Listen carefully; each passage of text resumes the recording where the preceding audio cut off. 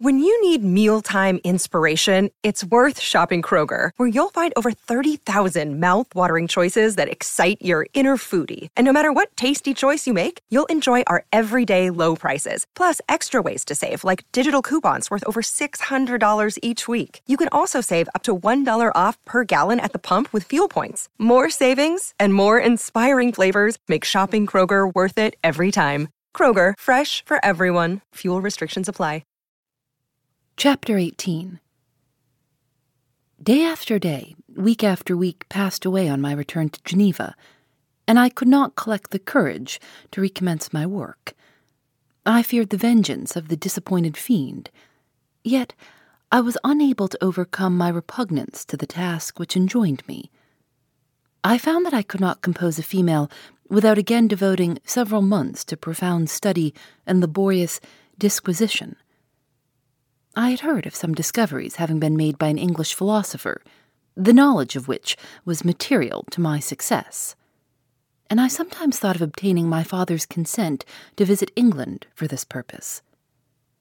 But I clung to every pretense of delay and shrank from taking the first step in an undertaking whose immediate necessity began to appear less absolute to me. A change, indeed, had taken place in me. My health, which had hitherto declined, was now much restored, and my spirits, when unchecked by the memory of my unhappy promise, rose proportionably. My father saw this change with pleasure, and he turned his thoughts towards the best method of eradicating the remains of my melancholy, which every now and then would return by fits, and with a devouring blackness overcast the approaching sunshine. At these moments I took refuge in the most perfect solitude. I passed whole days on the lake alone in a little boat, watching the clouds and listening to the rippling of the waves, silent and listless. But the fresh air and bright sun seldom failed to restore me to some degree of composure, and on my return I met the salutations of my friends with a readier smile and a more cheerful heart.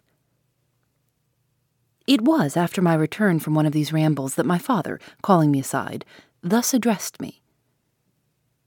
"I am happy to remark, my dear son, that you have resumed your former pleasures and seem to be returning to yourself. And yet you are still unhappy and still avoid our society. For some time I was lost in conjecture as to the cause of this, but yesterday an idea struck me, and if it is well-founded, I conjure you to avow it. Reserve on such a point would be not only useless, but draw down treble misery on us all." I trembled violently, and my father continued. "I confess, my son, that I have always looked forward to your marriage with our dear Elizabeth as the tie of our domestic comfort and the stay of my declining years. You were attached to each other from your earliest infancy.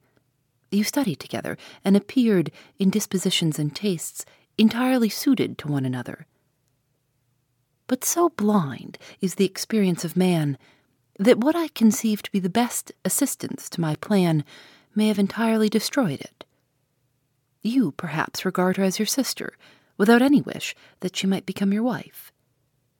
Nay, you may have met with another whom you may love, and considering yourself as bound in honor to Elizabeth, this struggle may occasion the poignant misery which you appear to feel. My dear father, reassure yourself. I love my cousin tenderly and sincerely. I never saw any woman who excited, as Elizabeth does, my warmest admiration and affection. My future hopes and prospects are entirely bound up in the expectation of our union. The expression of your sentiments of this subject, my dear Victor, gives me more pleasure than I have for some time experienced. If you feel thus, we shall assuredly be happy, however present events may cast a gloom over us. But it is this gloom which appears to have taken so strong a hold on your mind that I wish to dissipate. Tell me, therefore, whether you object to an immediate solemnization of the marriage. We have been unfortunate, and recent events have drawn us from that everyday tranquillity befitting my years and infirmities. You are younger, yet I do not suppose, possessed as you are of a competent fortune, that an early marriage would at all interfere with any future plans of honor and utility that you may have formed. Do not suppose, however, that I wish to dictate happiness to you, or that a delay on your part would cause me any serious uneasiness. Interpret my words with candor, and answer me, I conjure you, with confidence and sincerity. I listened to my father in silence, and remained for some time incapable of offering any reply. I revolved rapidly in my mind a multitude of thoughts, and endeavored to arrive at some conclusion. Alas! To me, the idea of an immediate union with my Elizabeth was one of horror and dismay. I was bound by a solemn promise which I had not yet fulfilled, and dared not break, or if I did, what manifold miseries might not impend me and my devoted family? Could I enter into a festival with this deadly weight yet hanging round my neck and bowing me to the ground? I must perform my engagement and let the monster depart with his mate before I allowed myself to enjoy the delight of a union from which I expected peace.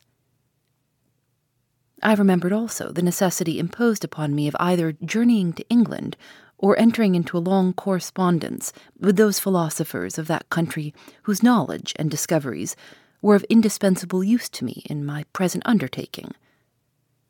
The latter method of obtaining the desired intelligence was dilatory and unsatisfactory.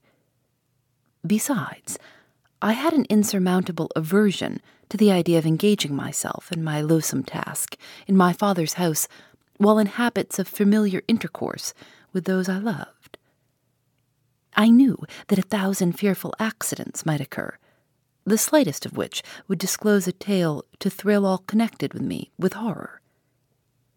I was aware also that I should often lose all self-command, all capacity of hiding the harrowing sensations that would possess me during the progress of my unearthly occupation. I must absent myself from all I loved while thus employed. Once commenced, it would quickly be achieved, and I might be restored to my family in peace and happiness.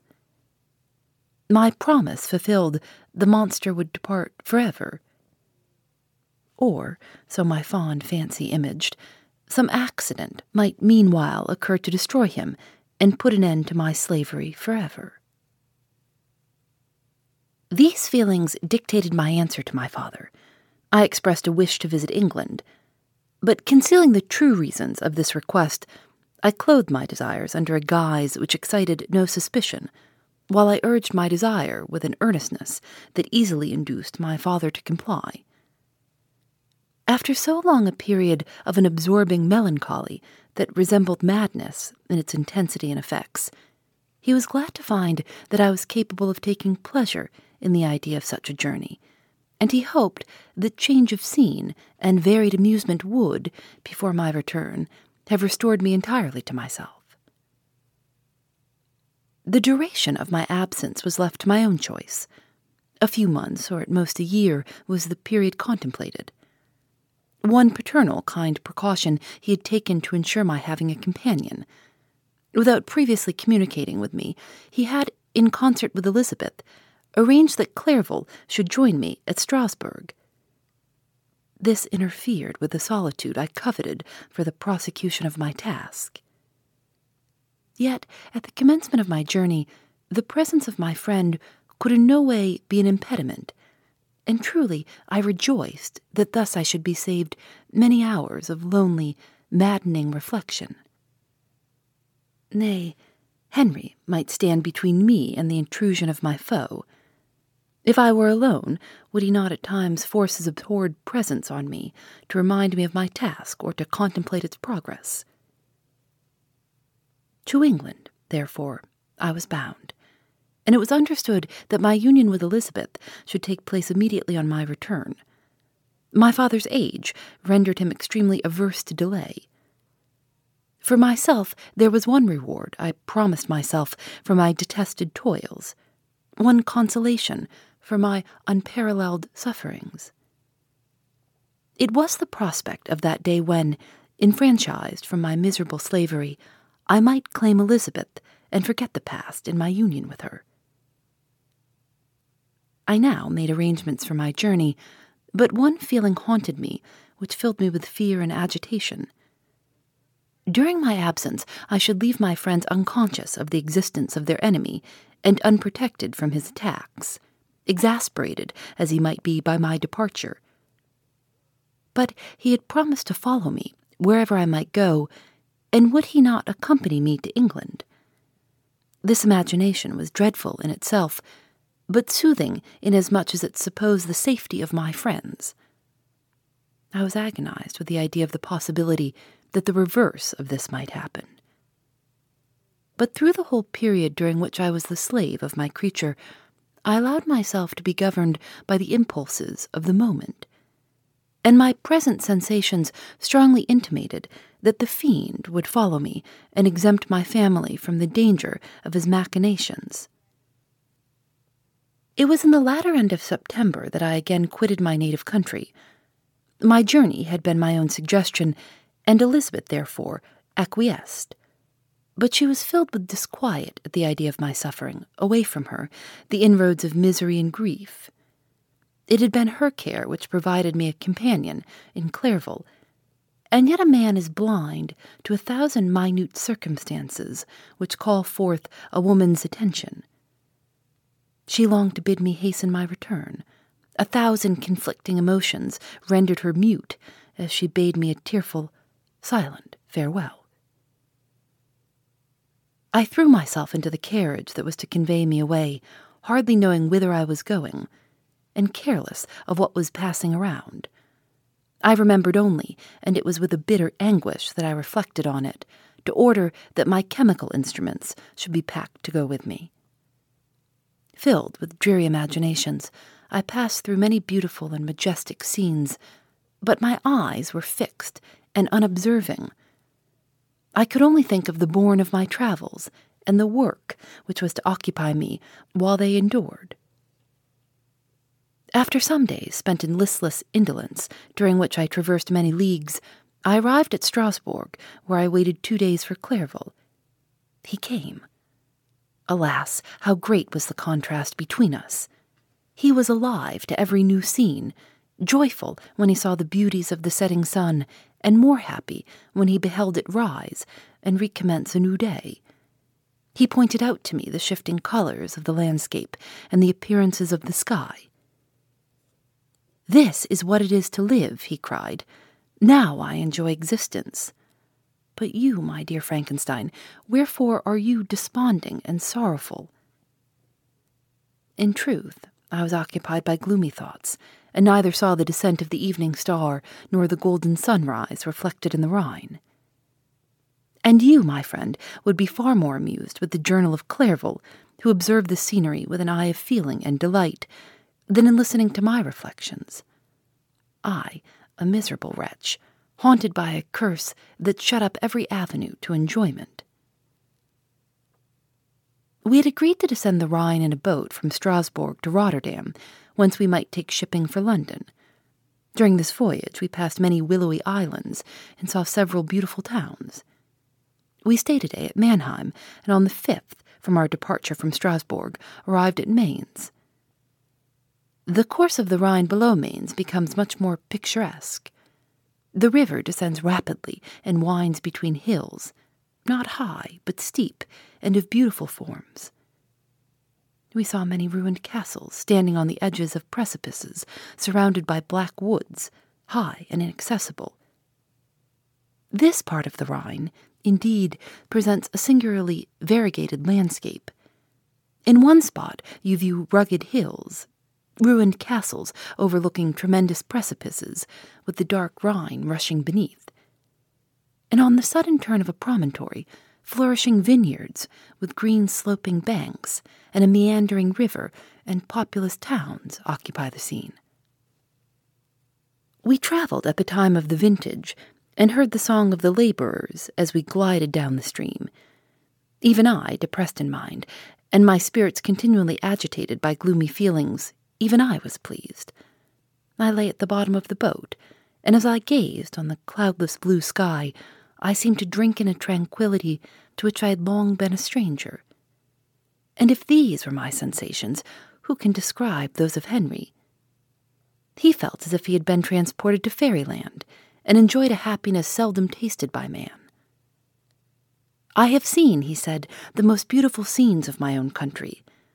I have visited the lakes of Lucerne and Uri, where the snowy mountains descend almost perpendicularly to the water, casting black and impenetrable shades, which would cause a gloomy and mournful appearance were it not for the most verdant islands that relieve the eye by their gay appearance. I have seen this lake agitated by a tempest, when the wind tore up whirlwinds of water, and gave you an idea of what the water-spout must be on the great ocean. And the waves dash with fury the base of the mountain, where the priest and his mistress were overwhelmed by an avalanche, and where their dying voices are still said to be heard amid the pauses of the nightly wind. I have seen the mountains of La Valais and the Pays de Vaud, but this country, Victor, pleases me more than all those wonders. The mountains of Switzerland are more majestic and strange, but there is a charm in the banks of this divine river that I never before saw equaled. Look at that castle which overhangs yon precipice, and that also on the island, almost concealed amongst the foliage of those lovely trees. And now that group of laborers coming from among their vines, and that village half hid in the recess of the mountain. Oh, surely the spirit that inhabits and guards this place has a soul more in harmony with man than those who pile the glacier or retire to the inaccessible peaks of the mountains of our own country. Clairvaux, beloved friend, even now it delights me to record your words and to dwell on the praise of which you are so eminently deserving. He was a being formed in the very poetry of nature. His wild and enthusiastic imagination was chastened by the sensibility of his heart. His soul overflowed with ardent affections, and his friendship was of that devoted and wondrous nature that the worldly-minded teach us to look for only in the imagination. But even human sympathies were not sufficient to satisfy his eager mind. The scenery of external nature, which others regard only with admiration, he loved with ardor. The sounding cataract haunted him like a passion. The tall rock, the mountain, and the deep and gloomy wood, their colors and their forms were then to him an appetite, a feeling and a love that had no need of a remoter charm, by thought supplied or any interest unborrowed from the eye. Wordsworth's Tintern Abbey. And where does he now exist? Is this gentle and lovely being lost forever? Has this mind, so replete with ideas, imaginations fanciful and magnificent, which formed a world, whose existence depended on the life of its creator, has this mind perished? Does it now only exist in my memory? No, it is not thus. Your form, so divinely wrought and beaming with beauty, has decayed, but your spirit still visits and consoles your unhappy friend. Pardon this gush of sorrow. These ineffectual words are but a slight tribute to the unexampled worth of Henry. But they soothe my heart, overflowing with the anguish which his remembrance creates. I will proceed with my tale.